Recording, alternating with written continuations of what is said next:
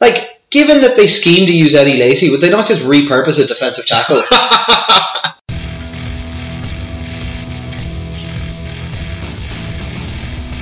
So hello and welcome to All Four Quarters, your one-stop shop for news, views and overreactions to all things NFL. This week we'll be taking a look at news from around the league, some injuries, some changes, some contract extensions. We're going to have our mid-season review if we've now made it to the halfway point of this 2016 season. We're going to take a look at some of the games from last week, and then time permitting we might take a question before moving on to our picks for next week. So hey guys, we got Connor here, we got Harry. Hey. And on the Skype is Ronan. Hello. Alright lads, so any crack with yourselves? How are you getting on? Yeah, I'm grand. Work's still mad, but I think I'm going to be heading down to get my tickets now for Hypnotic Brass Ensemble next month. Yeah, it should be good fun. That'll be good fun. Are you going to pop along to that as well? I did. I dropped you a message earlier today saying I'm in. Excellent. Probably didn't see it because work is just killing me right now, but yeah, they're always good crack. We go every year. They usually come to Dublin around this time of year, November, December, in the Sugar Club, and it's always an absolutely great show. Oh, that's it. Fitz, you're pop along as well, aren't you? Yeah, that's the current plan anyway. Otherwise, it's going pretty well. Was enjoying the good rugby there at the weekend, you know. Yeah. Ireland doing a Cubs and managing to get a monkey off their back. Yeah, no, it was very good. Now, I had to watch a large section of it on my phone because my laptop charger decided that it didn't want to work anymore. So that's getting fixed this week. So that's a bit of annoyance. But no, apart from that, good fun, quiet enough, kind of settling in towards the Christmas time now. I think looking at presents and stuff. So that's kind of probably going to be the next week or two, and then I'm off to Frankfurt for a week. So unfortunately, dear listener, you will have just Harry and Fitz going at each other. We'll get a guest. Toe-to-toe. We'll get a guest. Yeah, I might be able to dial it for a bit, or I'll just send you a message you can include or something. I dread to think what that will be. So I have a feeling on the Tuesday I'm going out for dinner with the ones from the course there, over to the ECB, where fun goes to die.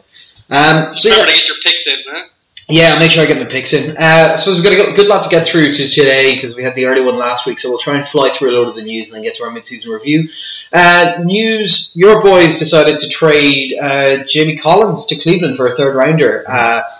This was a questionable decision given that he's been playing very well. Some stories have come out since of him kind of going rogue and doing his own thing, but, you know, results are results, son. How do you feel about them getting rid of him for a third rounder? It's not just a third rounder, it's a compensatory third rounder as well, so it's going to be a late third round pick. Actually, is this the first, now that they're tradable, the first compensatory pick that's been traded? It might be. I'm not sure. It's certainly one of the first. Yeah. There may have been one earlier that might have flown under the radar if there was like one of those sort of conditional small-scale trades. It's an interesting decision. There's stories coming out now from the Pats that they were planning on relegating Collins to a part-time role anyway. It sounds like part of it was his freelancing, but I think you can even get away with that to an extent if it works. Like Devin McCourty does freelance a bit. It sounds like there was difficulties with the contract negotiation. It sounds like he was not getting on with the coaching staff in the locker room.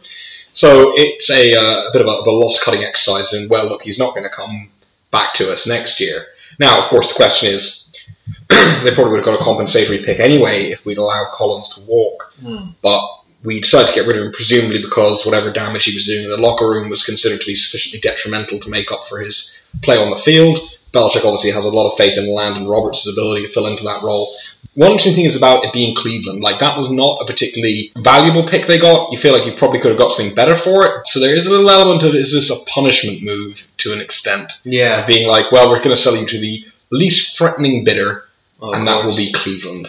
Yeah, it's a bit of an odd one now. I am surprised, especially, like you said, at the value they got for him, because that was what they'd probably get in just letting him leave in free agency anyway. So I'm not sure about that one, but we'll see how it works out. Norv Turner has stepped down as Minnesota's offensive coordinator in a bit of a surprise to everyone. There's been talk about it being difference of opinion. There's been talk about it being an issue of the bringing in of a replacement quarterback was based more along the quarterback coach's idea of where the offense should be going rather than Norv Turner's. What's your take on this and the impact on the Vikings? Yeah, there was some rumours, of course, that he squashed himself, that it might have been a health-related issue. I think the way that it happened probably suggests that there was certainly something going on, because the head coach, the quarterback, everyone in the organisation basically said, we had no idea this was coming. Everyone, it actually seemed to catch the entire organisation by surprise. And if that happens, you really have to feel that there was something happening in the background which basically made him uncomfortable with that situation happening. Obviously, in Minnesota, the offense for the last month or so has really stuttered and the defence hasn't been able to make up for it, and now they've basically dropped 3 in a row, and obviously that's going to create pressure within the locker room. But I think from Norv Turner's perspective, it kind of seems like it's just a situation where people were moving against them. Maybe he thought something was going to come, maybe not now, but coming forward, and there wasn't really much that he could do. It was effectively a ramshackle O-line and not a massive amount of talent at this point on the offense. So he basically decided to step aside at a point at which, on his own terms, rather than getting pushed in the future term. His own quote was that he felt that he was holding them back. So maybe there was actually a genuine feel that perhaps his relationship, as it was deteriorating with the Minnesota Vikings or with the head coach, may affect the team's overall chances. So it could be an honor move, it could be a preemptive move. It's very hard to tell, and I doubt we'll find out until someone brings out their memoirs or something to that effect. What'll be interesting to see is whether he shows up somewhere else next year as a offensive coordinator or not, or whether this will mark retirement. If it's retirement, maybe it was health issues. Yeah, no, of course.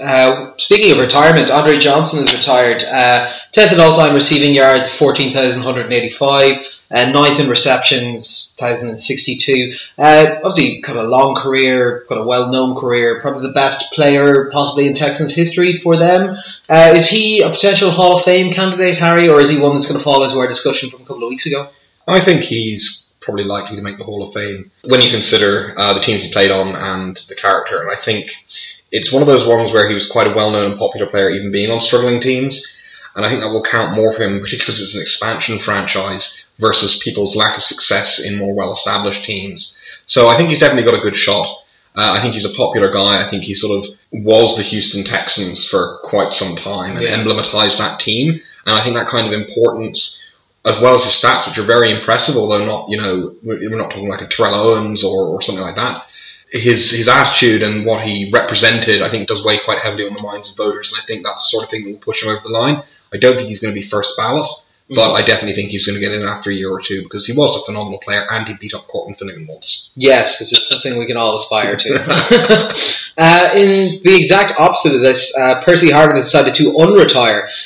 He's rejoined Bills. He's due, I think, $1 million for this year, $800,000 in base salary and $200,000 in incentives. He was active on Monday Night Football but had no receptions. Fitz, do you think this is something that's going to actually impact this team's season? I don't imagine so. Like, even Rex Ryan admitted this is basically a moonshot type project where with the basically the wide receiver core so hammered, and obviously with Shady McCoy having his own injury woes, it was a case that we need some kind of X factor on that offense to try and get over the line.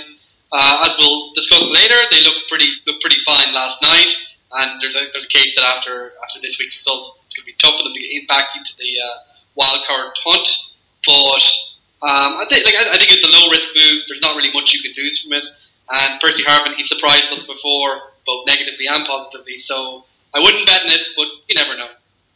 Yeah, two entries in the bold NFL players section this week. Trent Williams has been suspended for 4 games due to the substance abuse policy, and Josh Huff was arrested on a gun charge. He had a unloaded gun and a small amount of marijuana in his possession when he was pulled over, so Philadelphia cut him and he's been signed by Tampa Bay. Are either of these going to have any large-scale impact? I'm guessing Josh Huff not so much. No, it says something about the Tampa Bay organization, though, doesn't it? Yeah. Where they're at the moment in terms of the receiving core, and they're, that's worth a go, whatever. But yeah, no, Williams obviously does have an impact. He's a very good, perhaps sometimes I think slightly overrated, but still very, very good left tackle. Kind of anchors the fairly scatty line sometimes in Washington. So that's a big, big impact for them. And I think, when you lose a guy who's a franchise left tackle, that's always going to affect your quarterback. Cousins has looked inconsistent this season, so you do wonder how that's going to impact them now. They've got a couple of soft games coming up soon enough, so they probably will be okay maybe for some of it, but it is definitely a blow to them and makes their position weaker certainly than it was before. Yeah, no, of course. What about yourself, Fitz? Do you think either of these guys are going to have a severe impact? No, Huff was a down the depth chart receiver anyway. I think Trent Williams, you only have to go down the road to Philadelphia to see what effect a suspended left tackle can have. Lane Johnson, since Lane Johnson's been out, the Eagles, the Carson Wentz haven't looked the same. Washington's got to hope that they don't end up in the same situation. He's he's like an above average to good left tackle. Those aren't cheap. Those won't be easy. So, you look at teams like Minnesota and the Eagles, you might have to worry. So we'll see how that goes. So Atlanta have also then decided to extend their GM Dimitrov for 3 years, presumably just on the back of, wow, they look significantly better this year than they have recently. Do you put that down to his development that he's had in picking players and stuff, or is this just kind of a lucky break? Well, I think it's a turnaround this year, so I think that's sort of worked in his favour after a pretty crummy season last season. Arthur Blank likes what he's seeing, and why not this season? They look like a rejuvenated team, and I think you have to give some credit to some of the recent draft picks, particularly guys like Vic Beasley, Devonta Freeman, Tevin Coleman, and so on. So I certainly think that, I don't know if over the body of work he's maybe earned it, but I think this season it's a reward for a guy whose choices are now definitely coming good for Atlanta. Yeah, no, of course. We had a couple of big issues. We've mentioned the referees on this podcast before, but there was 3 particularly egregious decisions made in terms of ejections from games this week that we thought we'd mention. So the initial game was the 2 Irvings going out of the Browns game. One of whom appeared to be kicked out of the game because his helmet was ripped off and thrown at him. This was ridiculous. This was the first incident between these 2 guys, and 2.5 minutes into the game, the starting centre and was it the defensive end? Defensive end, yes, being removed from the game. Like, what did you think of this call, Roland? Like, was that in any way justifiable? Yeah, like this one seems like a complete overreaction. I think you're right. It was early in the game. It ruined the entire flow of the game, albeit I don't think anyone would suggest it might have gone that differently if they had stayed in. But I think it was just one of those situations where the referees overreacted. Like, they saw something getting thrown. Maybe there's probably rules against that, where kind of trying to make a statement on that type of action. But I think in this case, when you look at the replay and look at how things actually unfolded, it seemed like a major overreaction by the referees. And it seemed like, this could have been handled a lot better. Just throw a few flags and make sure it doesn't happen again. No, 100%. Like we were saying here in the house, that why don't we just have, give them their first one, flag the fact that it is the first of 2, and say to the 2 guys, look, we're going to be very, very hard on this. If you do anything that's an infraction up to this point, we're going to call it real quick. But to eject guys on their first issue is ridiculous. The other one that happened in the Kansas City Chiefs game with Travis Kelce. Travis Kelce caught a ball in the end zone with 2 men draped over him, one horse collaring him. He got flagged for PI for some reason, or for a personal foul. He did not take nicely to the fact that he had been flagged for this, so turned around and decided to throw his camo towel at the referee as a flag himself, to say, if you can throw flags, I can throw flags too. I thought this was brilliant. I was 100% with Kelce on this. That was a bullshit decision. It was ridiculous to see. It's interesting though, Connor, you're opposed to players bashing the refs in press conferences, but not on the field. That's fine. No, I've no problem at all with that. This is probably the second funniest Travis Kelce referee incident after his sneaky little wanking motion last year.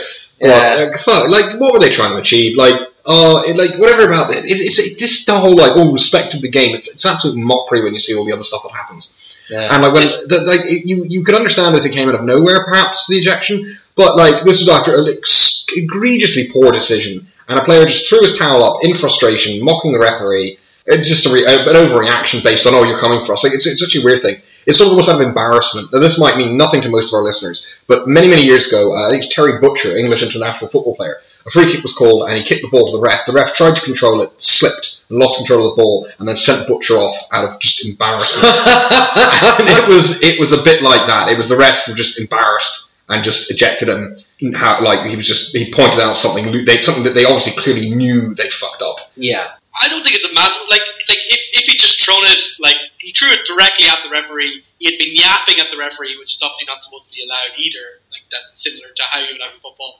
I don't think it's a massive reaction, or I think it's certainly within the rules anyway. Yeah, for me, I can see why they did it, but hopefully there's no suspension or anything like that. I just think it's when a player lost his head, and the referees just need to ensure that players don't talk back too much at this point. Yeah, but sure, it was just a bit of crack anyway. I love Kelce, he's just good fun. We'll do a quick injury roundup now before we get on to the mid-season review. Kansas City, Jamal Charles has been moved to IR. He might be back in time for the playoffs. He might not. I don't know. He had his meniscus trimmed, which is not a phrase I feel comfortable saying. So obviously a bit of a downside to the Chiefs, but they've got good production out of Ware and to a lesser extent West. They signed Bishop Sankey and picked up Niall Davis again because he made it all the way back to us. So yeah, obviously an impact, but we'll see whether he makes it back or not. New York Jets, Fitzmagic has got a MCL sprain. He's day to day. Surely this team was looking at maybe moving to starting Bryce Petty to see what they have, given they have to be starting to give up on this season, right, Harry? Yeah, but Bryce Petty's terrible, so like the reason they aren't starting Bryce Petty is because I think they've got a pretty good idea of what they have and that he's just not ready for it, and it could be... Remember Matt Barkley? Yeah. They don't want to be looking down the same kind of a Matt Barkley situation, or even Greg McElroy a few seasons ago with the Jets, where you just throw in a guy who's not ready and it's just an embarrassment for all involved. With their fan base and their history, it's very difficult for them to turn around and tank on a season and admit they're tanking on a season. And Todd Bowles in particular is obviously... I think becoming increasingly aware, but you see like sort of his hobo beard now. Like he's a man who I think is feeling the pressure a lot. So the more wins they can get this season, the better. He needs to give himself rope. He knows what this franchise is like. So I think they just have to field the team that right now gives them the best chance of winning. Although now it looks like they might have to field Bryce Petty. So we'll see how that goes to them. Denver, Wolf is now injured his elbow. He's got a hairline fracture. This could be him out for up to a month. Fitz, do they have the depth to be able to survive this, or is this going to make a large impact to the next couple of games? Well, I think the defence will still be effective. I think they definitely have enough depth to be a good defence. The problem is that their defence needs to be more than good right now to basically make up for what is a ever less efficient and effective offense. So this could definitely have an effect. He is one of their most effective inside pass rushers, like probably one of the better defensive tackles in the league. So yeah, I think the defence will still be good, but it's about that, whether that defence can be good enough to carry the team. Yeah, like we've got a spattering of other injuries. Dexter McCluster has hurt his forearm lifting boxes at home, apparently. Antoine Smith's hurt his knees out for the season. That's their fourth running back. They're running through them, something fierce. Pugh's out for New York Giants. He sprained his knee, so he'll be out for a few weeks. And Buffalo have lost Eric Wood to the season with a broken leg. Is there any of those guys that you think are going to have a particularly large impact? I think the only one really there is Eric Wood. Like, he's a pretty solid centre. The Buffalo O-line's a bit... So that is definitely a blow to them. Yeah. What are yourself, Fitz? Anyone that stands out? Only for those who are desperate to pick up, like, Tampa Bay running back in fantasy. Yeah. It's at least it's making sure there's always a churn every week on the waiver wire. But yeah, so I suppose we'll move on to our mid-season review and have a look at, now that we're halfway through the season, how our predictions are going and make a couple of new ones. I think overall, not that well. Rookie of the year, I took Derrick Henry, Fitz took Ziggy Elliott, and Harry took Tajae Sharp. Aren't you glad that we stopped you from picking Tajae Sharp in every single category now? Yeah, so I think on this one, it would appear that Fitz got this one on the head, I think. Yeah, this was my safe pick. If I remember correctly, I said this was a boring pick, and the boring pick is correct. I think, like, Connor, you think maybe Dak Prescott? Yeah, my movement has now been to Dak, because I do think there is a preference in nearly all these scenarios. Ziggy's probably a better player than Dak, but I think there's a favoritism towards quarterbacks, especially in these type of scenarios. If he takes them to the playoffs in a season where he wasn't meant to start, the starter went down and all this kind of stuff, I think there's enough of a story there that he'd get voted in ahead of Ziggy Elliott. But yeah, I think at the moment, Fitz, you're definitely ahead in there. Like I said, I'll swap to Dax, you're swapping to Z. Yeah, look, I mean, he's looked incredible. I can't argue with that. He's the best. He's been the best player in the draft, and we all were... I remember during the draft, those of you who listened to our live coverage were like, what on earth? But hey, that's why we're not NFL GMs and Stephen Jones is. Yeah. Well, yeah, I think it was more, rather than question the quality of the player, I think our confusion was, haven't they just signed like 3 free agents? Yeah, well, it's just weird, but look, it's worked for them. Darren McFadden might be dead, I don't know where he is these days. MVP. Didn't he break his hand dropping his phone? Oh, that's right, his elbow, yeah. Yeah. Him and Dexter McCluster can have a little club, like. That's it, yeah. Please don't make us do DIY. MVP, I went for Carson Palmer. Fitz went for David Johnson, and Harry went for Tom Brady. So you're going to stick with Tom Brady. I am sticking with Tom Brady. He's been, since he came back from suspension, he has been the best player in the league. I don't think it matters if he's going to miss 4 games. If he keeps up playing the way he is and he leads the Patriots to the playoffs and potentially to another Super Bowl, I don't think you can make, well, I mean, obviously Super Bowl will come afterwards, but I don't think you can make any argument. The level New England have played at since Tom Brady has come back has been phenomenal. And if he can keep up even 70-80% of that level of performance, he's gonna overtake guys who have managed to play a full season. I think myself and Fitz have both accepted defeat on our picks and have both shifted to the Matt Ryan hype train. Is that right, Fitz? Yeah, like David Johnson's having an absolutely phenomenal season, but that probably means he'll just get Offensive Player of the Year, which is a fake award that doesn't need to exist. I think the one sneaky one that I haven't chosen here, but the sneaky one on the backfield might be Matt Stafford. No, I disagree with this. Oh, you don't think he has a shot? Matt Stafford is too up and down. He ends up with great stats, but he could also, he'll have a game where he has 150 yards and another game where he has 600 yards. You need to show a bit of consistency to be the best player in the league. Stat Padford. I heard that term from him. I thought it was great. Stat Padford. Not padding if you win games in the fourth quarter. Yeah, but you don't win all that many games in the fourth quarter. He's had 4 comebacks this season. Yeah, having to do more research. Having to win every single game in the fourth quarter, I don't know if that's... I mean, I get why it looks good, but you also got to look at hey, maybe he didn't play that well for the previous 55 minutes of the game, yeah. Your lack of faith in the coach is disturbing. You're not even picking him. You're just causing trouble, As we say eternally, Ronan Fitzpatrick picking one thing and arguing for another. Defensive Rookie of the Year, I went Chris Jones in a sweet-ass homer pick. Joey Bosa for Fitz and Jalen Ramsey for Harry. Yeah, I'm going to swap and say Bosa. If he stays on the pace he is at the moment, then there's going to be no catching him. Fitz is obviously staying. And Harry, you've gone for his teammate, Jatavis Brown. I have. And I think Bosa's looked excellent and is playing, I suppose, the more flashy in inverted commas position, getting to rush the passer and cause pressures and show up on those highlight reels. Jatavis Brown has been an absolute monster in the middle of that defense. He's been very, very good against the run. He's also shown a real ability in coverage. He's been an absolute tackling machine for this team. And I think when you look at what's turned around for San Diego this season, the run defense has been a very, very important part. And the middle linebackers, led by Brown, have been absolutely critical in turning that around. Now, I said all of these things about Quan Alexander last year, and he got popped for steroids. So we'll see how that goes. But yeah, no, to be honest, this is the thing. Those are two really good young pieces in that defense. Some of these people ought to go to a different fucking division for a change. Comeback Player of the Year, I said Jamal Charles. That's going well. He's had 4 carries and is now back on IR. Fitz said Colin Kaepernick. On the plus side, he's gone in the opposite direction. He's now starting, which is a plus. And Harry said Keenan Allen. How about them knees? He got more touch than Jamal Charles. Yeah, that's true. Although his knee is definitely in worse shape than Jamal Charles is now. New picks. Fitz has gone with Jimmy Graham, and myself and Harry have gone with DeMarco. Although my thing is auto-corrected to demarcation. Ducking water, cucumber. Yeah. So that'll be fun. So why Jimmy Graham, Fitz? Yeah, it's almost, this isn't even just, it's not just, he's second in yards for tight ends, he's having a good season already, but it's almost based to a certain extent, I think, what he's doing in the second half. Homer. Yeah, well, that too. Homer.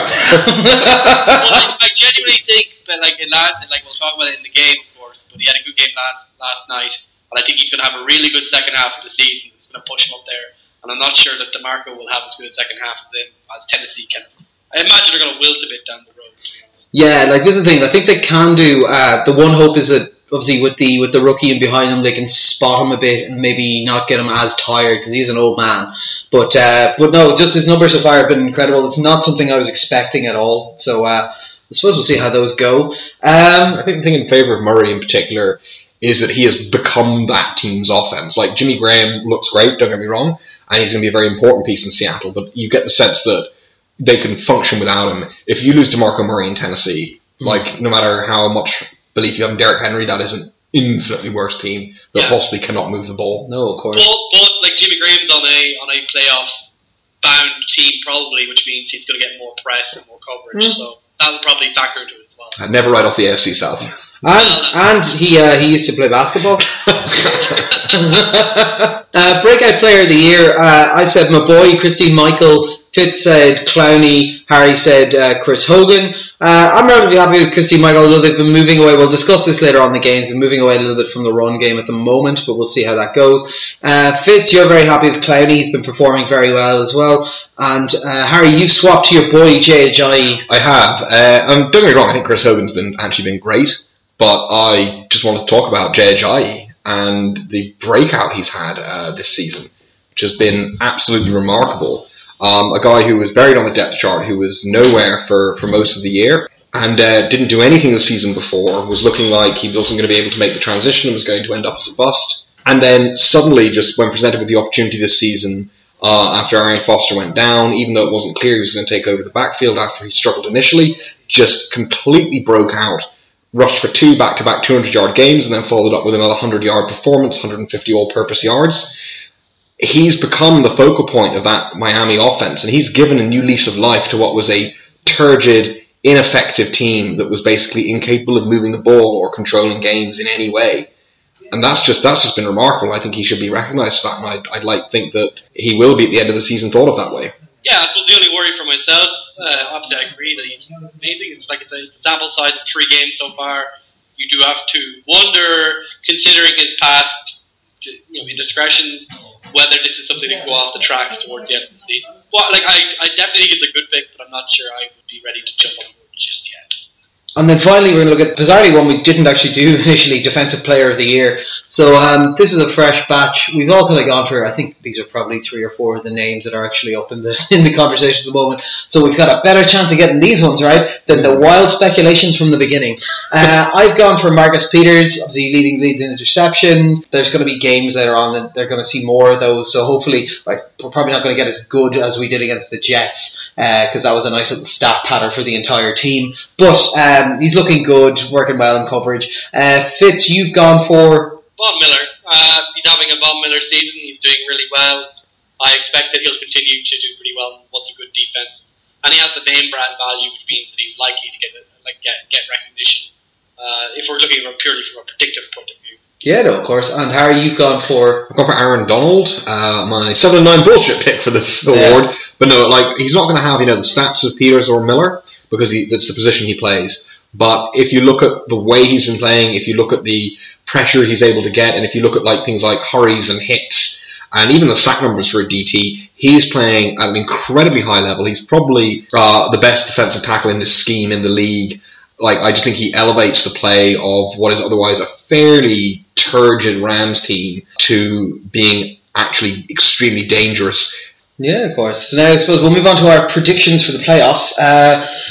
We'll do our seedings for each of the AFC and NFC. Then we'll just say who's going to make the championship games, and then who's going to be in your Super Bowls, and who's going to win, I suppose. So, Harry, what's your seeding for the AFC? So for the AFC, I've gone New England, Oakland, Houston, and Pittsburgh as my division winners. Although I don't particularly like the Pittsburgh pick, but you've got to pick somebody from the North. It's a mess right now. That could just as easily be Baltimore.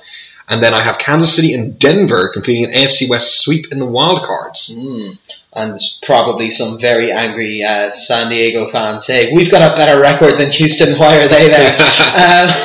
Fitz, yourself? Yeah, I've gone for New England number 1, Oakland number 2, obviously winning the East and the West respectively.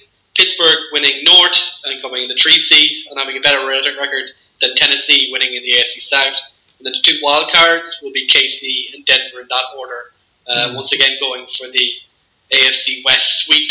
Yeah, surprise, surprise. I think I've got a very similar setup in mine. New England number 1, Kansas City number 2, Pittsburgh number 3, Houston number 4, Oakland number 5, and Denver number 6. Denver have actually fallen to a very awkward spot so far. I was looking at their rankings because they've now, all their losses have been in division. So they're in a bad spot for tied situations. I don't think the division thing will matter for the, I know obviously they're conference losses, so they do matter to an extent for the wild card, but obviously if they're winning in conference games, it can balance out. Yeah, but we'll see. So we're not a million miles off. You've got Tennessee going through in place of Houston there, Fitz. Do you just see a drop? I don't think any of us have any trust in Houston, but I'm also not sure if I trust Tennessee to catch up. Yeah, it's just Houston. Every time you watch a Houston game or you see any highlights of a Houston game, it's like this team is so bad, and they're not even using the things that used to be good. They keep winning their home games, but I'm like, the wheels have to come off eventually, right? Like, this is a team that could easily go on like a 5-6 losing skid, and that's what I'm basically betting on there. Yeah, no, 100%. We'll go to you first on this then. What's your NFC seeding? Okay, Dallas number 1, Seattle number 2, obviously winning the East and West respectively. Again, Atlanta winning South, becoming 3, and then Detroit winning the NFC North.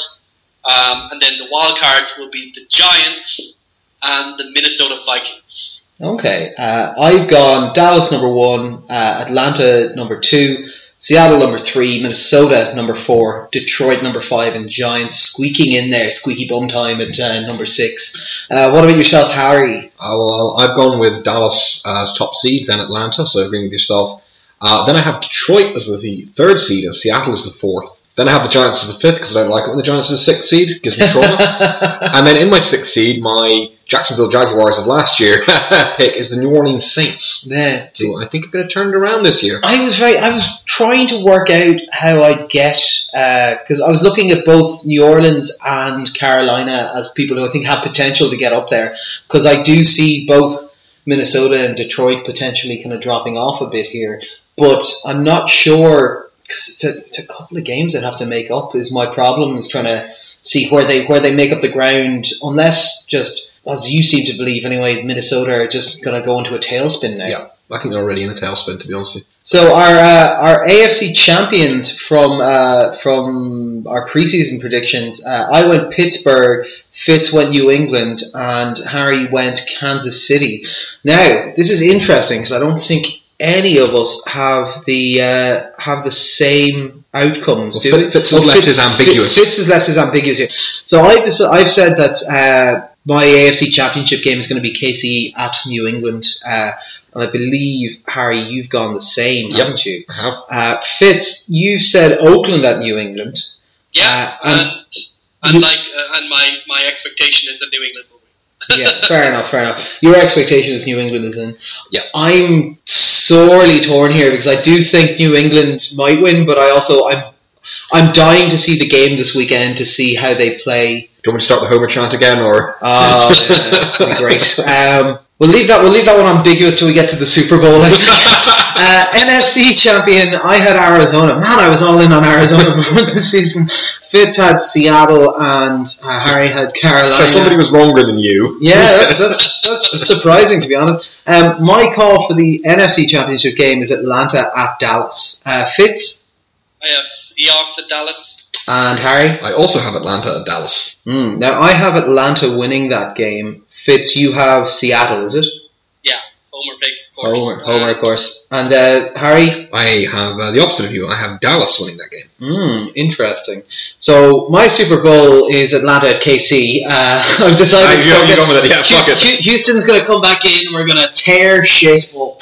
Yeah, to be honest, it's one of those ones, if we got to that game, it could go either fucking way. So I'm going to have Atlanta versus KC for the Super Bowl. Fitz, you've got Revenge Bowl.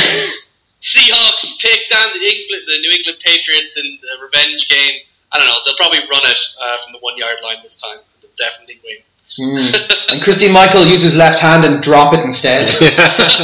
And Harry, you've gone for New England versus Dallas, America's game. The Patriots versus America's team, and I think New England will win. I'm interestingly going to put KC in there, and I think we lose to Atlanta in the final. Oh, you bailed out on the Homer trilogy. I'm torn.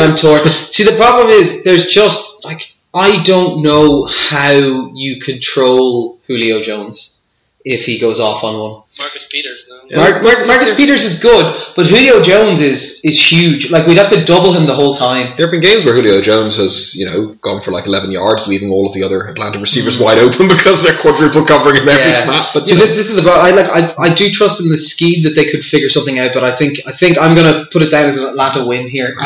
So that's our predictions for the season so far at the midway point. We'll call back in about 5 or 6 weeks and see how badly we got these wrong. And with that, I suppose we'll move on. Seattle inevitably collapse. That's it. We'll move on to the games from last week.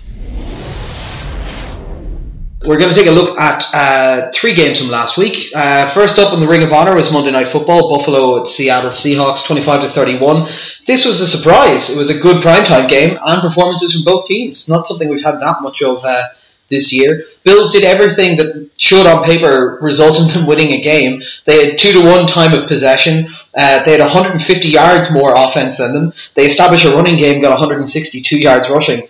But somehow nothing came of it.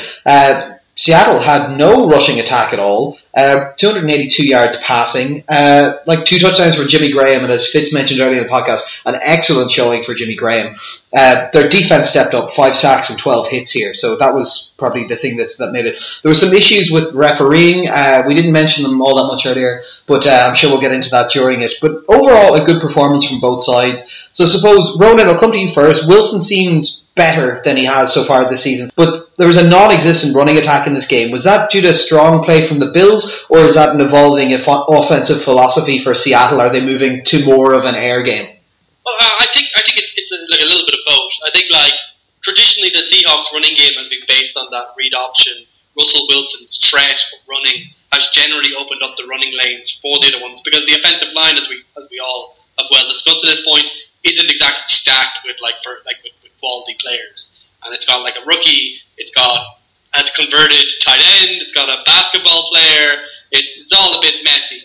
This is basically what we saw in the latter half of last season, taken to its extreme, basically, where the entire offense comes around a quick passing, efficient offense in which they don't go to the ground. And this is basically not the Seahawks team that won the Super Bowl. This is a very different beast now, and it all runs through Russell Wilson, whether he can make the step up from being a read option quarterback to being a pocket quarterback. And he's done that really successfully. He can mix in the option concept, and his speed seems to have been upgraded from, Peyton Manning slow to, Matthew Stafford slow. That's progress, at least, and maybe by the end of the season he might actually be back to his pace. But I think on the offense, this is something that we did see in the latter half of last season, but it's been accelerated and taken to an extreme due to Russell Wilson's continued injury problems. There's things to really like in this, especially Jimmy Graham's emergence. He could definitely become the focal point of this offense, but there's also reason to worry, because if you go to that type of offense, you're going to be off the field more often. You're going to have more quick tree and outs. You're going to end up more like something like the Philadelphia Eagles or Chip Kelly or that kind of situation, and that's very different to the way this team is supposed to be built, which is about keeping the offense, grinding the clock, letting the defense do its job. You do have to worry about whether the defense will get burned out via injuries and just time on the pitch eventually, and whether that will show against the elite teams. And we're going to get a good test of that this week. Yeah, that'll be interesting to watch.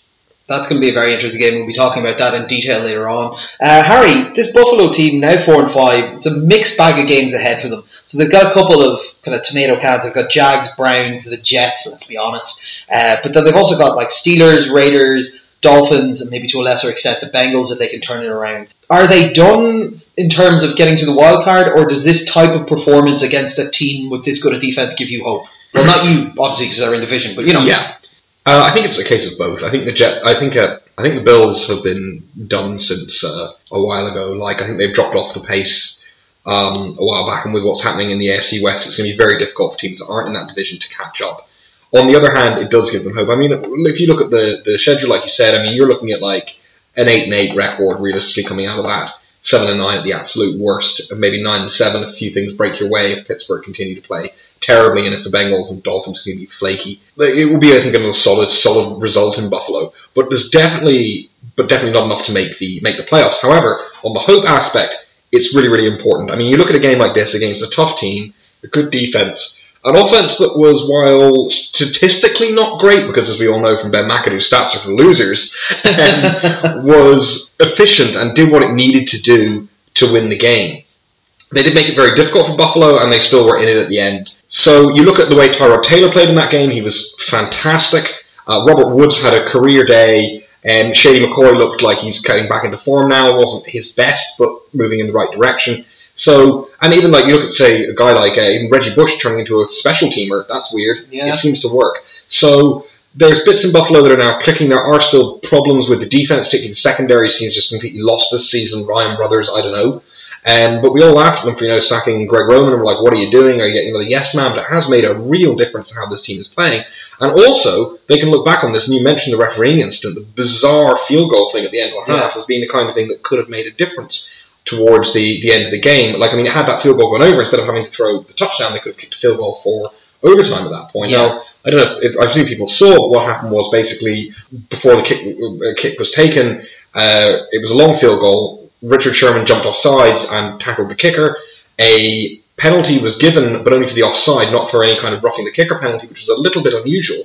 But then the refs messed up the clock, let the clock run, didn't stop it or reset it. So, and that basically only gave them less than 10 seconds to kick the field goal, after they spiked the ball and so on. But it resulted in them having to kick a longer field goal. And they also, after they hit, forced the kicker to leave the field because they thought, maybe he's injured. He said he's fine, he was just getting up. But the refs really made an absolute dog's dinner of that one. To be fair, the kicker did make a big show about looking injured right up until he needed to be back on the pitch. Maybe because there was a flag that was meant to come in that didn't come in. The big mess up is the clock management, and that's what basically caused them to have to re-kick after successfully making it and then miss a longer field goal. So I think they can feel hard done by. I think they can definitely take positives from this one. The wild card dream is still alive, but it's a very faint hope that really relies on results in other places falling their way and other teams dropping off. It's out of their hands now, but definitely a lot of real positives they can take from that game moving forward, and I think we might see a more effective Buffalo Bills coming into the stretch now. No, of course. In the neutral zone this week, Indianapolis at Green Bay, 31-26. This had the MVP of the week in it, the squirrel in the end zone in the third quarter. He was open all day and no one could cover him. Colts got out to a very fast start in this kickoff for a return touchdown. Overall, though, it was a game just mired in mediocrity. Both quarterbacks were sub 300 yards. 60 yards was the top rusher. 90-odd yards was the top receiver. Jake Ryan had a good game on defense with 11 solo tackles, but outside of that, there was no standouts. Green Bay were just chasing this game the whole way. They started to mount a fourth quarter comeback, as they always seem to be doing, but this time it was a little bit too late. Harry, I'll come to you first on this. Still inconsistent. The defense couldn't capitalise against what has been a weak O-line, just slinging it around in a comeback scenario.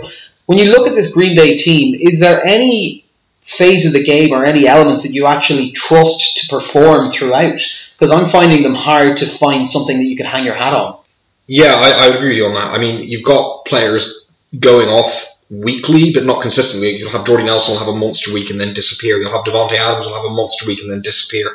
This is a team that is struggling from the fact, I think, that with the difficulties Rodgers is having, which we've discussed already on the podcast, and we don't know exactly what they are. We've got our theories, everybody's got their theory, but you can't argue with the fact that he is struggling. What's happening is that the team has been completely unable to establish any semblance of a ball control run game, which means there's nothing to really take the pressure off of Rodgers. I mean, you can look at, Ty Montgomery can make explosive plays or whatever, but when, your top rusher, he's your top rusher, he's effectively a wide receiver, and then you've got Rodgers getting a bunch of yards running around for his life. There's nothing to take that pressure away, and there's nothing to allow this team to settle down on offense, and that's been the big problem for them. And as it feels right now, this is a team that doesn't want to run the ball. This is a team that's almost playing like a college team, and that they'll call maybe 10 designed runs a game, and the rest of it's all going to be flinging the ball around or getting the quarterback to scramble. And that's not great. That's not what they want to do. That's not what you want to do when you're in a difficult position and when you're having trouble moving things around and having trouble settling yourself in.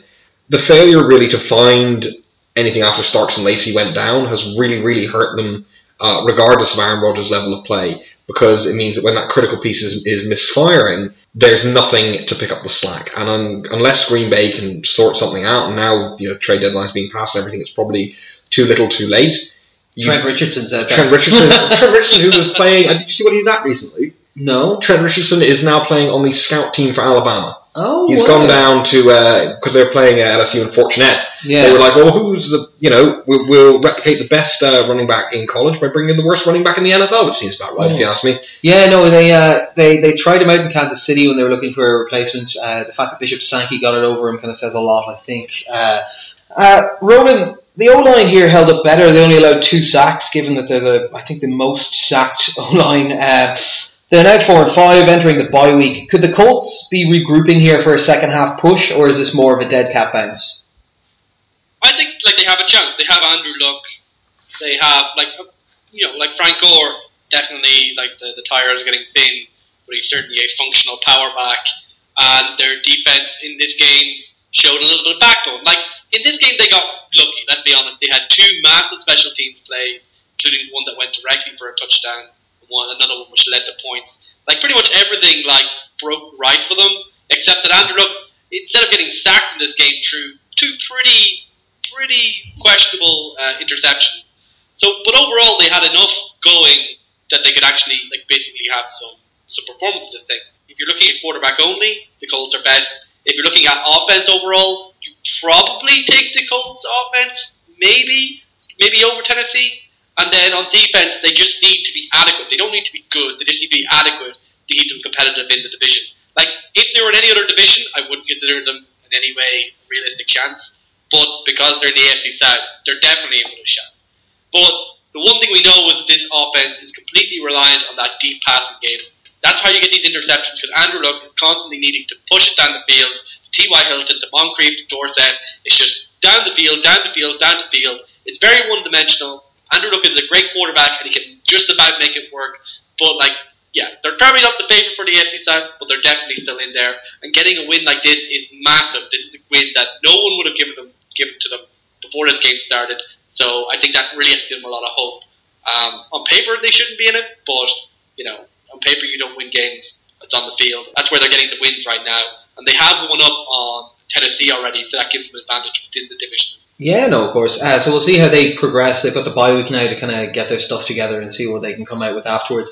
In the dumpster fire this week, Pittsburgh at Baltimore 14-21, an AFC North showdown where both teams show that they have what it takes to be in a division with the Cleveland Browns. Ben Roethlisberger came back from injury and it showed. He entered the fourth quarter with 54 yards passing on 8 of 18 attempts. Interesting fact.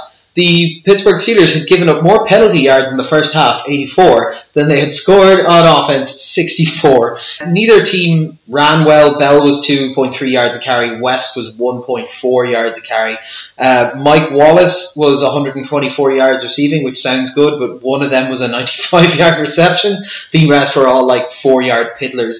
Flacco looked okay, if bland. It did look like he broke his knee at one point, but that was just the ankle or the knee brace he had on dismantled after he got his foot stuck in the turf on a bit of a run. So it was just the brace. 3 plays later, he was back in with a replacement brace. Not a strong game, but I suppose the overall question of this one, is it an outlier or is it an indicator for these teams? So Harry, I'll come to you first on this. It wasn't just Ben that was off. There was no running game. Their defense looked okay and they had a strong fourth quarter.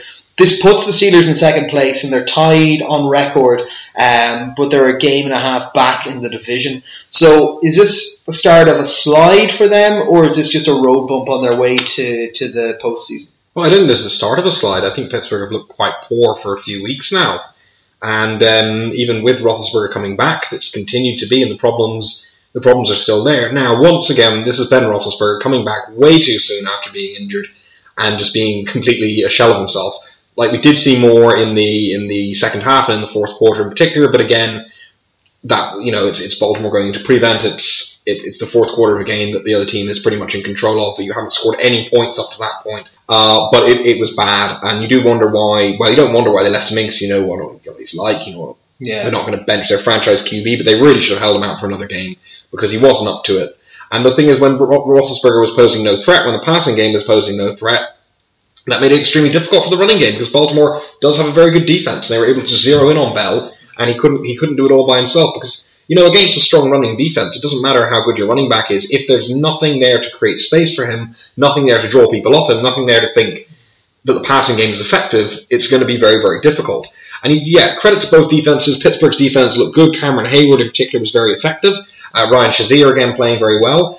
But something is completely amiss with this team, and it might be covered up again when Roethlisberger returns to health and starts playing like he can. Well, those last 8 minutes, he got 200 yards. Yeah, I know, right? But we've just seen a few times this season with a Pittsburgh team that has just seemed to have lost the way, and this is it happening once again the same way it's happened over the last few weeks. It's just that when it's against the Ravens, it just becomes more pointed, I think, and because it's a game more people are paying attention to. At this point, we wrote it off initially. We were like, oh, it's a wobble. Oh, Pittsburgh usually lose to a few crap teams. At this point, this is a full-on problem for Pittsburgh, and they need to look at how they're running their offense, because right now, it's not good enough. It's not good enough to beat bad teams, and while their defense is playing well, it can't do it all by itself. I don't know what the solution is going to be, but you have to look at how they're calling plays, how they're coaching the game. It's not just the players on the field. I think Todd Haley's going to have to answer some questions there, because this is a team that is not currently able to take advantage of the talent on its roster. Yeah, well, we all know I've expressed beforehand my opinions on Todd Haley. A bag of shit.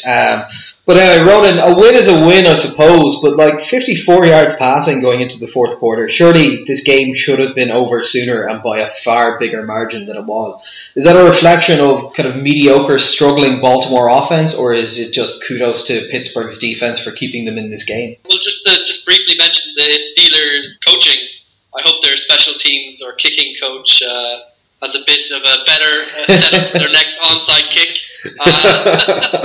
Chris Boswell's attempted Rabona was one of the highlights of the week, and and I think it comes back to what was part of the reason why the Ravens should have been ahead, but did actually end up winning, which was really the defense. This is a defense first team, and that starts with having a lot of savvy veterans there. And one of the most underrated pickups to my mind is someone like Eric Weddle. But on offense, the Ravens look anemic. They just don't have anything going. They basically have one Mike Wallace basically running past everyone every 2 weeks. That's about it. Now Steve Smith did come back in this game. He did get 4 catches, 47 yards. We'll see if he gets more attention next week. And then certainly it's a good matchup to get some points there and get the confidence back up. But yeah, I think this offense in general against any kind of decent to good defense is going to struggle, but the defense will keep them in games. Constantly during this season, the Ravens have managed to be in these really dirty, close games because the defense is just having a very underrated season overall, and it starts with a lot of just players who just know what they're doing and just continually do it, and are being quite effective that way, whether that's Mosley, Webb, Jernigan, or indeed Weddle. So for me, a few weeks ago, I was completely befuddled by the Ravens when they were on their winning streak. I actually was lost for words. But I think the streak that we've seen here kind of reflects better where they are. 4-4 better reflects who they are. They're a team that will play every single team in the NFL close, give them a tough game, but because of their offense, oftentimes they just won't be able to finish them off. So for me, that's where they are, and that keeps them competitive in the AFC North, which is just terrible this year. But we'll see if that's enough to actually get them into the playoffs at the end of the season. Browns are only 4 games back. I suppose with that we'll move on to the Browns are 5 games back. 5 games. They haven't had a bye yet. Oh right, fair enough. 5.5 actually. Now that I think about it, lost to all of them. Christ. But yeah, so we're running a bit tight on time, so we won't do questions. So what we'll do is we'll hop straight into our picks for next week. So first game up is the Cleveland Browns at the Baltimore Ravens. Oh my God, we've all taken Baltimore across the board. Why is that, Harry? What Ronan's just said about Baltimore being a team who can give anyone a fight, and Cleveland are a team who have no fight whatsoever. We already saw Cleveland go up massively against Baltimore, and then Baltimore just able to overwhelm them. I don't see why anything has changed that would make Baltimore worse than they were in that game. I don't see much that's changed that would make Cleveland better than they were in that game. Cleveland are just a sad team who are so close to being not that bad, but just keep finding ways to mess up. And Baltimore are a team that keep making teams find ways to mess up. It's just a bad combination for Cleveland. Yeah, we've got an early contender here for dumpster fire already, I think. KC at Carolina. I've taken KC. Harry's taken Carolina, and Fitz has taken KC. Why Carolina, Harry? It's a weird one. It's just got a feeling. It's one of those games you look at it and you're like, you just feel Carolina are in desperation mode a bit. And KC are struggling with the injuries now. I think Macklin might be gone, but I don't know what the status is on him there. It's day-to-day, I think. Day-to-day, yeah. We still don't know if Ware will be back. Alex Smith should be back, but, again, he'll miss some time. So, on that basis, I'm just looking at it and I'm like, look, I think this is a Carolina team that is in absolute desperation mode, and is a team that has a lot of talent, and is also a team that is able to put up, generally speaking, a lot of points. Now, they didn't manage it against the Rams, but look, games against the Rams are weird. The reason I'm giving the edge to Carolina here is that I feel like this could be the kind of game that at Carolina might turn into a bit of a shootout. And KC right now are not a team in a position to keep up there. Now, there's every chance that KC will be able to make the game into what they want to. But if KC aren't able to control the game and control the clock and control that, Carolina could just put up more points than KC had in them. And I think that's what I'm leaning towards happening. Yeah, no, 100%. Like, my thoughts on this are, I think Kansas City have the better team, but they are travelling to them, and like you say, the injuries are there. Where at the moment they're expecting him to play, but we haven't had an official call. Smith is playing, that's been announced, but obviously they can do that because he wasn't actually in any protocol type thing. They've activated Justin Houston, although I do not expect to see much out of him in this game, if anything at all. But yeah, like the main one, I think, offensively, that is a concern is we want to know what the story on Jeremy Macklin is, because that's very important. As we said, there's 2 or 3 playmakers on there, but you need a solid number one who you can just use as a reliable target, and Alex Smith being back is good. I think the Kansas City defense should be able to control the pace of the game a bit more here. It'll take someone spying on Cam Newton, but I think it should be there. I think it'll be a close game. I think Kansas City also have a tendency, as we've seen the last couple of games, to take the foot off the gas towards the back end. And this is a team in Carolina that if you give them an opening, even if it's only a 10-minute opening, they can score quickly. So we need to see a full 60-minute game plan from Kansas City for them to be successful here. But I'm going to pick them to stay here, and that this will also then be the death nail in Carolina's hopes of making the postseason. Denver at New Orleans. I've gone New Orleans. Harry, you've gone New Orleans, and Fitz, you've gone Denver. Fitz, why Denver? Yeah, like New Orleans have had a good run of form. I think they've done quite well, but I kind of have a feeling that if Keith Talib actually managed to make it back to this game, that the Denver defense should have enough to contain Drew Brees. And while the Denver offense has been a bit anemic recently, I imagined against the New Orleans defense they should have enough to rack up those points. The New Orleans defense has certainly improved from an absolute dumpster fire form from the beginning of the season, but I still don't think it's good enough to contain any team to less than 20 points. I think 20 points could be enough for Denver. That's interesting. I wouldn't have thought 20 points would be enough in this scenario. But Harry, why New Orleans? Yeah, I'd sort of be thinking the opposite of Road. And actually, the loss of Derek Wolfe is very significant for Denver in terms of the middle of that line. And I think that frees up more guys to pay basically more attention to Von Miller, who's really just at this point the last man standing of the great defenders they have there in the front seven. Ware's gone, Wolf's gone, Miller's the guy on the line now, so I think they can pay a lot more attention to him, even with their struggles. New Orleans have got some pieces coming back. Bro is back, they've got Sheldon Rankins back, so the defense might be a little bit better. But also, this is an offense that's just hitting stride. This is an offense that has so many weapons and has figured out how to use them. There's no sort of standout superstar in there, but you look at guys like Michael Thomas, Brandon Cooks, Ingram, even Tim Hightower, who have all shown that they can be playmakers. And when you have a Drew Brees, and Kobe Fleener too, when you have Drew Brees with that many weapons around him, that's very, very dangerous. And at home, I think with the way New Orleans are playing, it's similar to the Carolina thing, except I'm even a little more confident in this. I think that they're just going to put up more points than Denver have in them, even with that Denver defense. Yeah, so next game up is Los Angeles Rams at New York Jets. I've gone Jets. Harry's gone 7-9 bullshit, which this week is the Rams. And Fitz has gone for the Jets. So I suppose, why the Rams, Harry? This is more like a Bryce Petty, really. This is not going to be a good game. The Jets might not have a quarterback. The Rams definitely don't have a quarterback. I think this is going to be a scrappy, low-scoring, ugly kind of game, which is what the Rams want. I also just don't trust the Jets to, we saw what happened against Miami. They're just a team you can't rely on right now, whereas the Rams are certainly turgid, but when they feel like it, have shown that they can be efficient. And I think the Jets are the kind of team right now that you can beat just by playing relatively efficient, mistake-free football. Let's not try and get Case Keenum to force the ball down the field. Let's just keep pounding away and try and break them down. And that's what happened in the Miami game. After initially struggling on the ground, they eventually just wore the Jets out. And I think that LA are a kind of team who are set up to do exactly that kind of thing. So I would give the edge to the Rams in this one. Yeah, I can see that. I do think it'll be interesting to see the outcome of if Fitzmagic will be able to play or not. Presuming not, so Bryce Petty's there. One of the main elements in this rationale is this is almost the furthest a team can travel to have to play an away game in the NFL, as long as you're playing within America. I think that's going to affect them badly. I think the Jets have the type of defense that can deal with a essentially non-existent quarterback and relying heavily on run game, where it looks to me, as much as Gurley is still an incredible running back, it looks to me like he's lost faith in a lot of his O-line. He's not making the cuts or the stutter steps he was beforehand. I can see that being a problem, and I'm with you 100% in it being a low-scoring, ugly game where no one really stands out. In that scenario, though, I'm going to take the home team who doesn't have to travel the entire length of the country to do it, probably winning by 2 points in a 9-7 shootout. Lots of interceptions, lots of sacks. Yeah, just lots and lots of messy crap. Green Bay at Tennessee. We've taken Green Bay across the board. Why is that, Fitz? Like Tennessee, they're feisty. They have a lot, but I think Green Bay, especially coming off that loss to Indianapolis, will be revved up. And in this case, I actually think playing away from home might actually be an advantage for Green Bay. I think they need to get out of Lambeau to show what they have on the road. They've been very up and down. I think this is a game they should be up. Though, obviously, this is a lot closer than we might have expected when we saw this at the start of the season.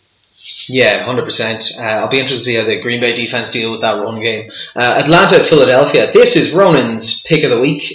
We've taken Atlanta across the board. So tell us a little bit about this game, Ronan. Yeah, like this is one of those interesting games. Like Atlanta and Philadelphia, both well in the hunt in their respective divisions, and of course within the kind of wider wild card race. Atlanta, slightly less relevant for that. They should be able to win their division, but like Philadelphia are coming off a series of heartbreakers within their division. This is a must-win game for Philadelphia, you have to imagine, to keep themselves relevant in a division which is looking very feisty. Obviously, the Cowboys on the top and the Giants showing a bit of form, and Washington obviously having some form with themselves. So from the Philadelphia perspective, they've been close in these games, they've been competitive in these games, at least coming into the fourth quarter they've managed to be so. And now they're coming up against what is the hottest offense in football.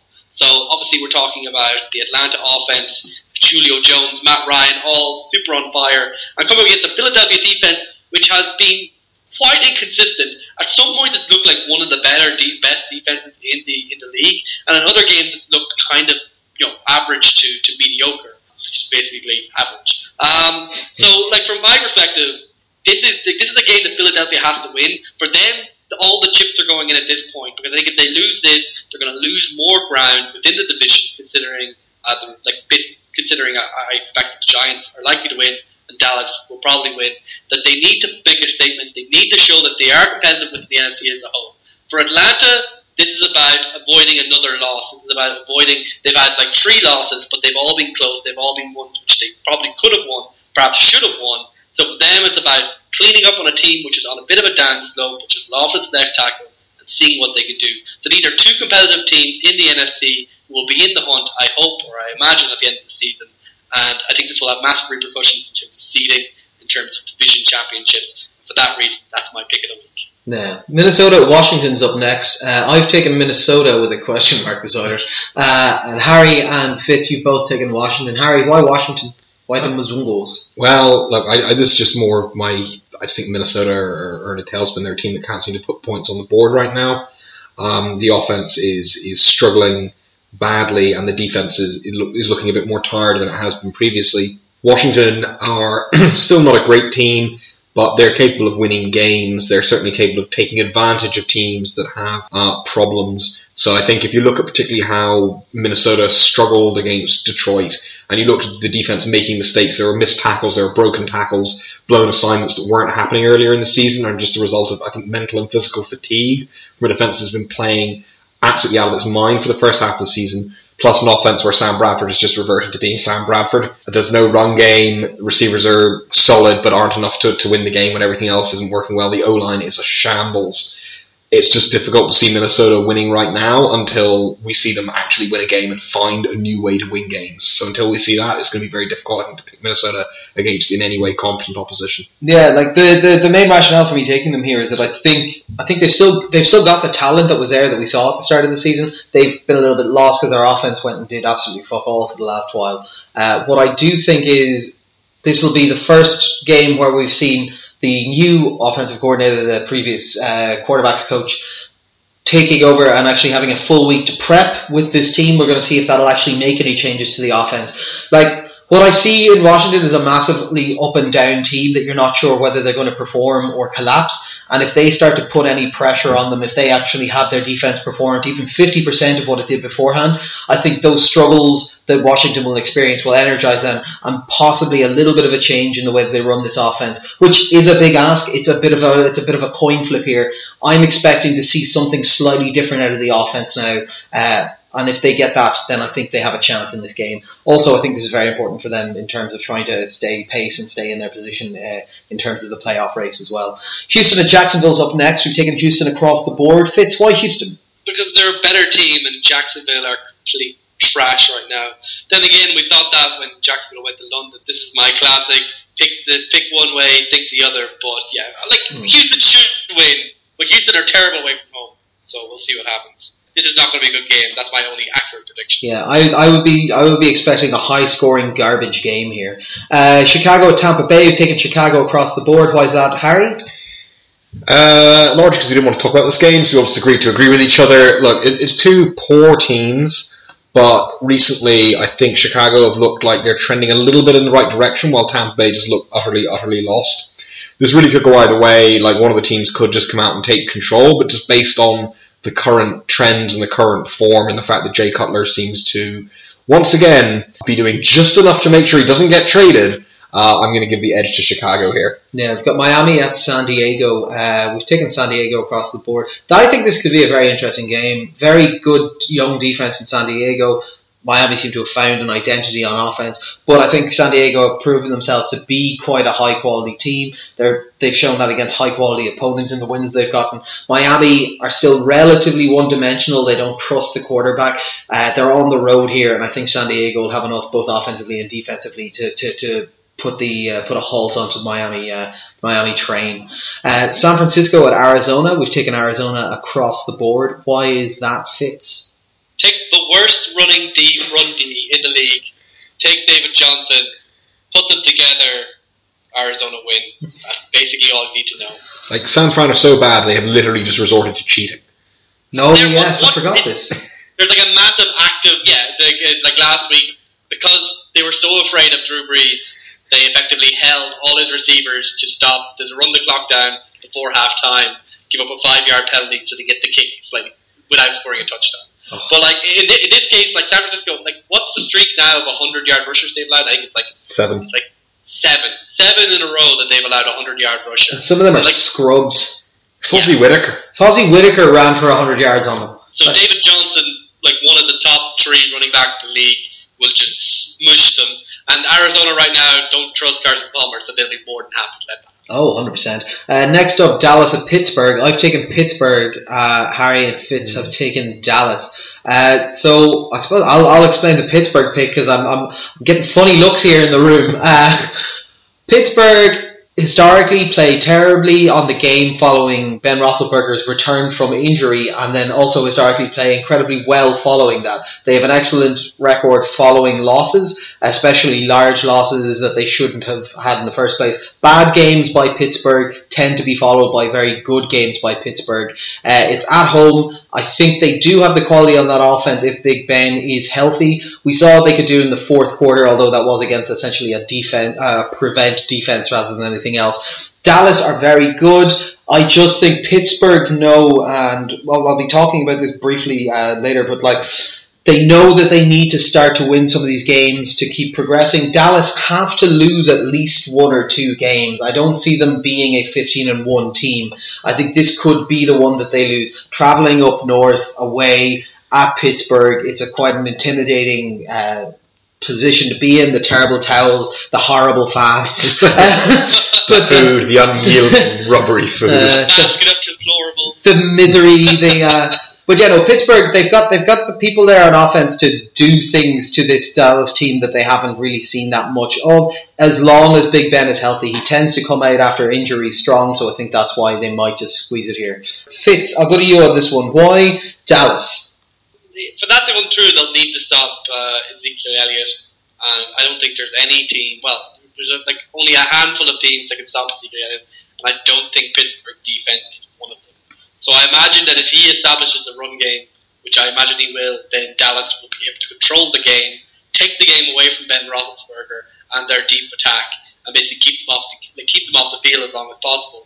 And from that perspective, if they do that, they're going to win, or they're most likely to win.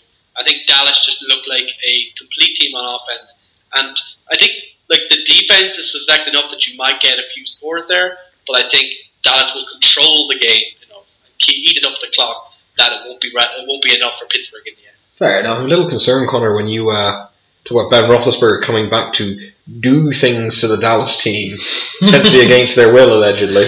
Oh, God, allegedly, with his grey penis that you told me about. Yeah, he's got a grey penis. Bigger than Brett Favre's, but grey. Next game, probably the game of the previews, Seattle at New England. This is going to be a great one. Harry's picked this for his game. Just in advance, I've taken New England, Harry's taken New England, and Fitz has taken Seattle. So tell us a bit about this game there, Harry. Well, this is an important game.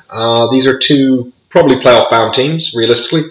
Not perhaps the most massively important for New England, so much as it is for Seattle in terms of the actual result, but I think very important for us as fans watching to see where these teams are at, and also for the coaches to see where their players are at, and players and so on. It's going to be really, really interesting. It's also the first time in a long time that Seattle are actually coming to Foxborough instead of New England playing in Seattle. So that's going to be interesting to see how that affects it. Seattle obviously tend to historically play very well at home and have a very difficult one to go to. So being on the road and not having that advantage is something that you'd possibly look at being in New England's column insofar as those things can be said to affect games. It's also interesting because Seattle now, we're seeing them, they look like they're rounding into form a little bit. That was probably the best performance from Russell Wilson we've seen in a very long time last week, even if the run game looked absolutely appalling. But overall, I think we're looking at these are two top teams really. This is probably the best team in the AFC playing a very strong NFC team. So it's going to be really, really interesting to see where those things are at. It's going to be interesting to see how New England and Tom Brady deal with Seattle's pass rush, although they may still be without Bennett. So that might not be quite as good as it's been. But historically, the way to beat Tom Brady has been to blitz him so heavily he can't get into a rhythm. Mm-hmm. Seattle are the kind of team who can do that. However, we're also seeing a Seattle team that, while still defensively very talented, is a lot more wobbly than it is. We're seeing a New England receiving core that's probably more talented than it's been for a while. There's a possibility, albeit faint, of Dion Lewis making a return at this stage, although that's very much up in the air and probably less likely than it is. But this is just going to be fascinating to see that New England offense against the Seattle defense. That's what everyone expects. But also it's going to be really interesting to see what happens with this new, more adaptable Seattle offense taking on a robust New England defense that, while it certainly isn't world-beating, has given teams a lot of trouble. It's going to be interesting to see how Seattle receivers deal with the likes of Malcolm Butler and whether or not they can get a running game going with the likes of Donta Hightower and Landon Roberts prowling around in the middle of the field.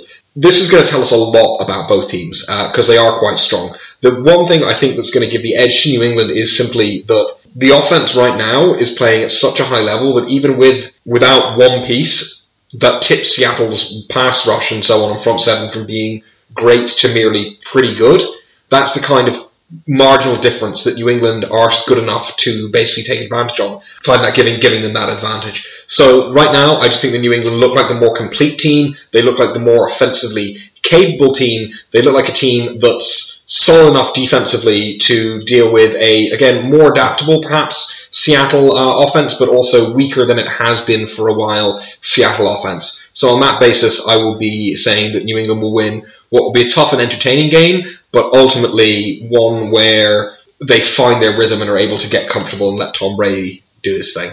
Last game up we've got is Cincinnati at the New York Giants. I've picked this as my game of the week, which is a bit of a surprising one, but bear with me. I've gone Cincinnati, and Harry and Fitz have both gone for the Giants. So Bengals are 3-4-1, and the Giants are 5-3. This is a battle of kind of potential also-rans looking to get back on top. Bengals are only a half game away from leading the division here. Giants are only 2 games back, but they're also not 100% convincing so far this season. They've been up and down.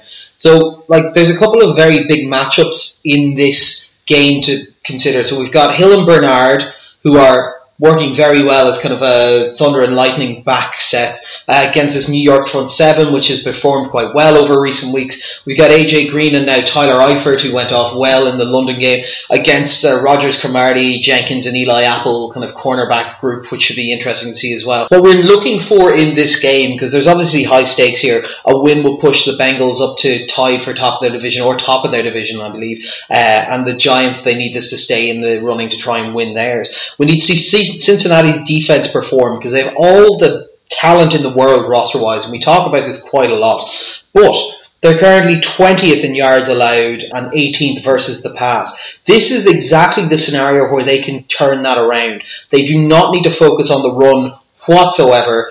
By a distance, the New York Giants are the worst at running the ball. They've only got 500 and something rushing yards this entire season. So they can focus in on the pass game and try and make a difference there.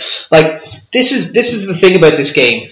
Both of these teams need a win to keep their playoff drives alive, but not just their hopes alive for the playoffs, but also to push for upper end competition for that playoffs, for home field advantage, for getting a bye week. This has a massive impact on the postseason, and these are two teams with rosters that should be able to turn a corner and start a strong second half, and they're both going to be looking to do it in this game. So with the impact on the postseason and the impact on how these teams are going to play down the stretch, I think this is going to be a very important game going forward. So while it's not my maybe two favourite teams to watch, I think it's going to be quite an interesting matchup. Although it is prime time, so it's probably going to be garbage. But we'll see. So that's the games for this week. Unfortunately, we didn't get to any of your questions, but we have a little bit of a long pod this week, so deal with it. We'll try and fire a few more of them into the next one. Any crack at yourselves, lads? I suppose we're all getting ready now to start watching the potential collapse of the free world tonight. By the time you hear this, you'll already know the result of the US election, but that's what we're now looking into for the rest of the evening. The collapse of the free world as endorsed by the entire New England Patriots organisation. Oh my God, why? I loved it. The response was brilliant, where Trump complained about Clinton having John Bon Jovi and Bruce Springsteen and everything else. It cheapens the politics. But let me tell you, this Tom Brady kid, he really likes me. And then he explained when he asked Tom Brady about whether or not he could tell people what Tom had said to him. Tom was like, well, I suppose, yeah. Yeah, well, obviously now Giselle, Tom Brady's wife, has said that Tom Brady does not support Donald Trump.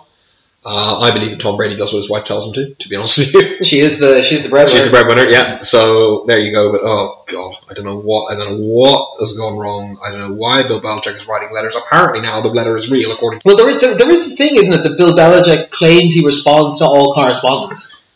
Yeah, there's the language in the letter that's confusing. It doesn't seem like Bill Belichick wrote it. I have no idea what's going on anymore. I'm embarrassed of the Patriots at this point over this. That's why you're becoming a Browns fan. No? I don't hate myself that much. Well, the plus side, I don't think there's a single person involved in the Browns who is good or famous enough to impact any form of election. Johnny Manziel. But yeah, it's going to be an interesting night. We are obviously horrific European, effete communist liberals. So fuck Trump. I hope he loses. I hope he loses badly. And yeah, I hope he is consigned to the dustbin of history that he so richly deserves. God, if he wins, I don't know. We're just going to scrap this whole pod and just replace it with an hour of crying. Yeah, I said because if he wins, we're probably not going to have much more America or much more American football. So so pivot into professional tennis or something. Let's just find something else that we like. I don't know. I don't like tennis, man. I enjoy watching it, but I couldn't be. I think I like watching it when it's two really good players. I don't know why anyone watches early rounds of tennis. I wouldn't want to watch the equivalent of the Cleveland Browns versus Tennessee Titans of tennis. Oh, good God! What's that? Kind of the 126th round, Ukrainian player takes on. But it's on the number one English player. Yeah, at the level, isn't it? What about yourself? Are you going to stay up tonight to watch it, or are you going to go to sleep and get up early to catch it? Or I'll just see what the result is. I did it with Brexit. It worked well for me. Everyone else seemed to have a really bad day during the Brexit referendum, so I might just sleep. And me being awake won't change the result effectively. So. I know, but hang on a minute. You don't know that. You don't know that, Ronan. Well, I suppose by the rules of the Copenhagen interpretation, I suppose. Yeah, exactly. If you combine what's solipsism? Solipsism. If you combine that with the Copenhagen interpretation, I suppose then it might might actually matter if I watch Absolutely. it. But, just two other things that happened that we didn't get around. Like the Cubs won, apparently. Oh yeah, shout out to the Cubs. Good job. I know you're like Connor, an old friend of yours and ours, Connor O'Brien. I'm sure he's happy for that. He's an old Cubs fan, isn't he? Yeah, he is. He actually sent me an email about it on Saturday because he was saying about the Cubs win and also how Ireland were playing then down in that stadium that weekend. But it was a good win. They broke 108 years. Yeah. So the goat curse, whatever. Yeah, the goat curse. Maybe that guy who caught the fly ball when he wasn't meant to toss in the last one he might start getting death threats now. And the other thing, the other little snippet of news I saw, Mo Wilkerson skipped a walkthrough, but apparently the defensive team had a birthday cake for him, and he managed to miss that as well. Oh, I bet he's more annoyed about missing cake than missing practice. I'm sure maybe they just flew in Eddie Lacy for a slice. That is a question I've had because we were discussing earlier that the Green Bay don't have a run game and that's what's negatively affecting them a lot. Like, given that they scheme to use Eddie Lacy, would they not just repurpose a defensive tackle? Oh God, probably. Oh, we saw the Fat Man Hurdle, the legendary elusive Fat Man Hurdle this week. Yeah, we saw a shot into the future in 5 years' time when LeGarrette Blount comes back into the league and is 48 pounds heavier and still tries to hurdle people. It was beautiful to watch. I enjoyed his attempt to stick the landing and then his leg just going, nope, can't cope. No, yeah, that was the thing. He wasn't even tackled. He hurdled the guy successfully, and then when he landed, his leg was like, oh, I didn't realise there was this much of me above me. It was beautiful to watch. Very entertaining. So any plans for the weekend, boys? Other than football, obviously? No, probably just going to have a few people over at some point. I've been sort of playing a lot of board games recently because I'm a nerd. So probably a bit more of that on the weekend. I feel like I'm forgetting something. It's probably something politics. Yeah, there is probably something on. I was going to say maybe... Ireland are playing Austria. Oh, we're playing Canada, aren't we, on Saturday? Oh, in the rugby, yeah. Well, in the rugby they're playing Canada and then the soccer team is playing Austria. Two games I do not care about. That'll be fun. Other sports, that's what you come to this NFL podcast for an hour and 10 minutes in. It's Ronan's other sports update, just in case you don't get any. No, of course. So, Fitz, do you want to, just as we're wrapping up here, do you want to just start reading out all of your punter information over the closing credits? Not really. No. The only punter worth knowing, and I've come to Harry's view on this, Thank you. that Arcade King, he's actually brilliant. Yeah, did you see his little Bronco celebration? Yeah, that was excellent. It was fabulous. But I suppose on that note, then he was hanging out with Hillary Clinton earlier today. So there you go. On that note, I suppose we'll say goodbye from myself, goodbye from Harry, goodbye, bye from Ronan, bye. And this has been All Four Quarters. Hit us up online. We'll catch you next week.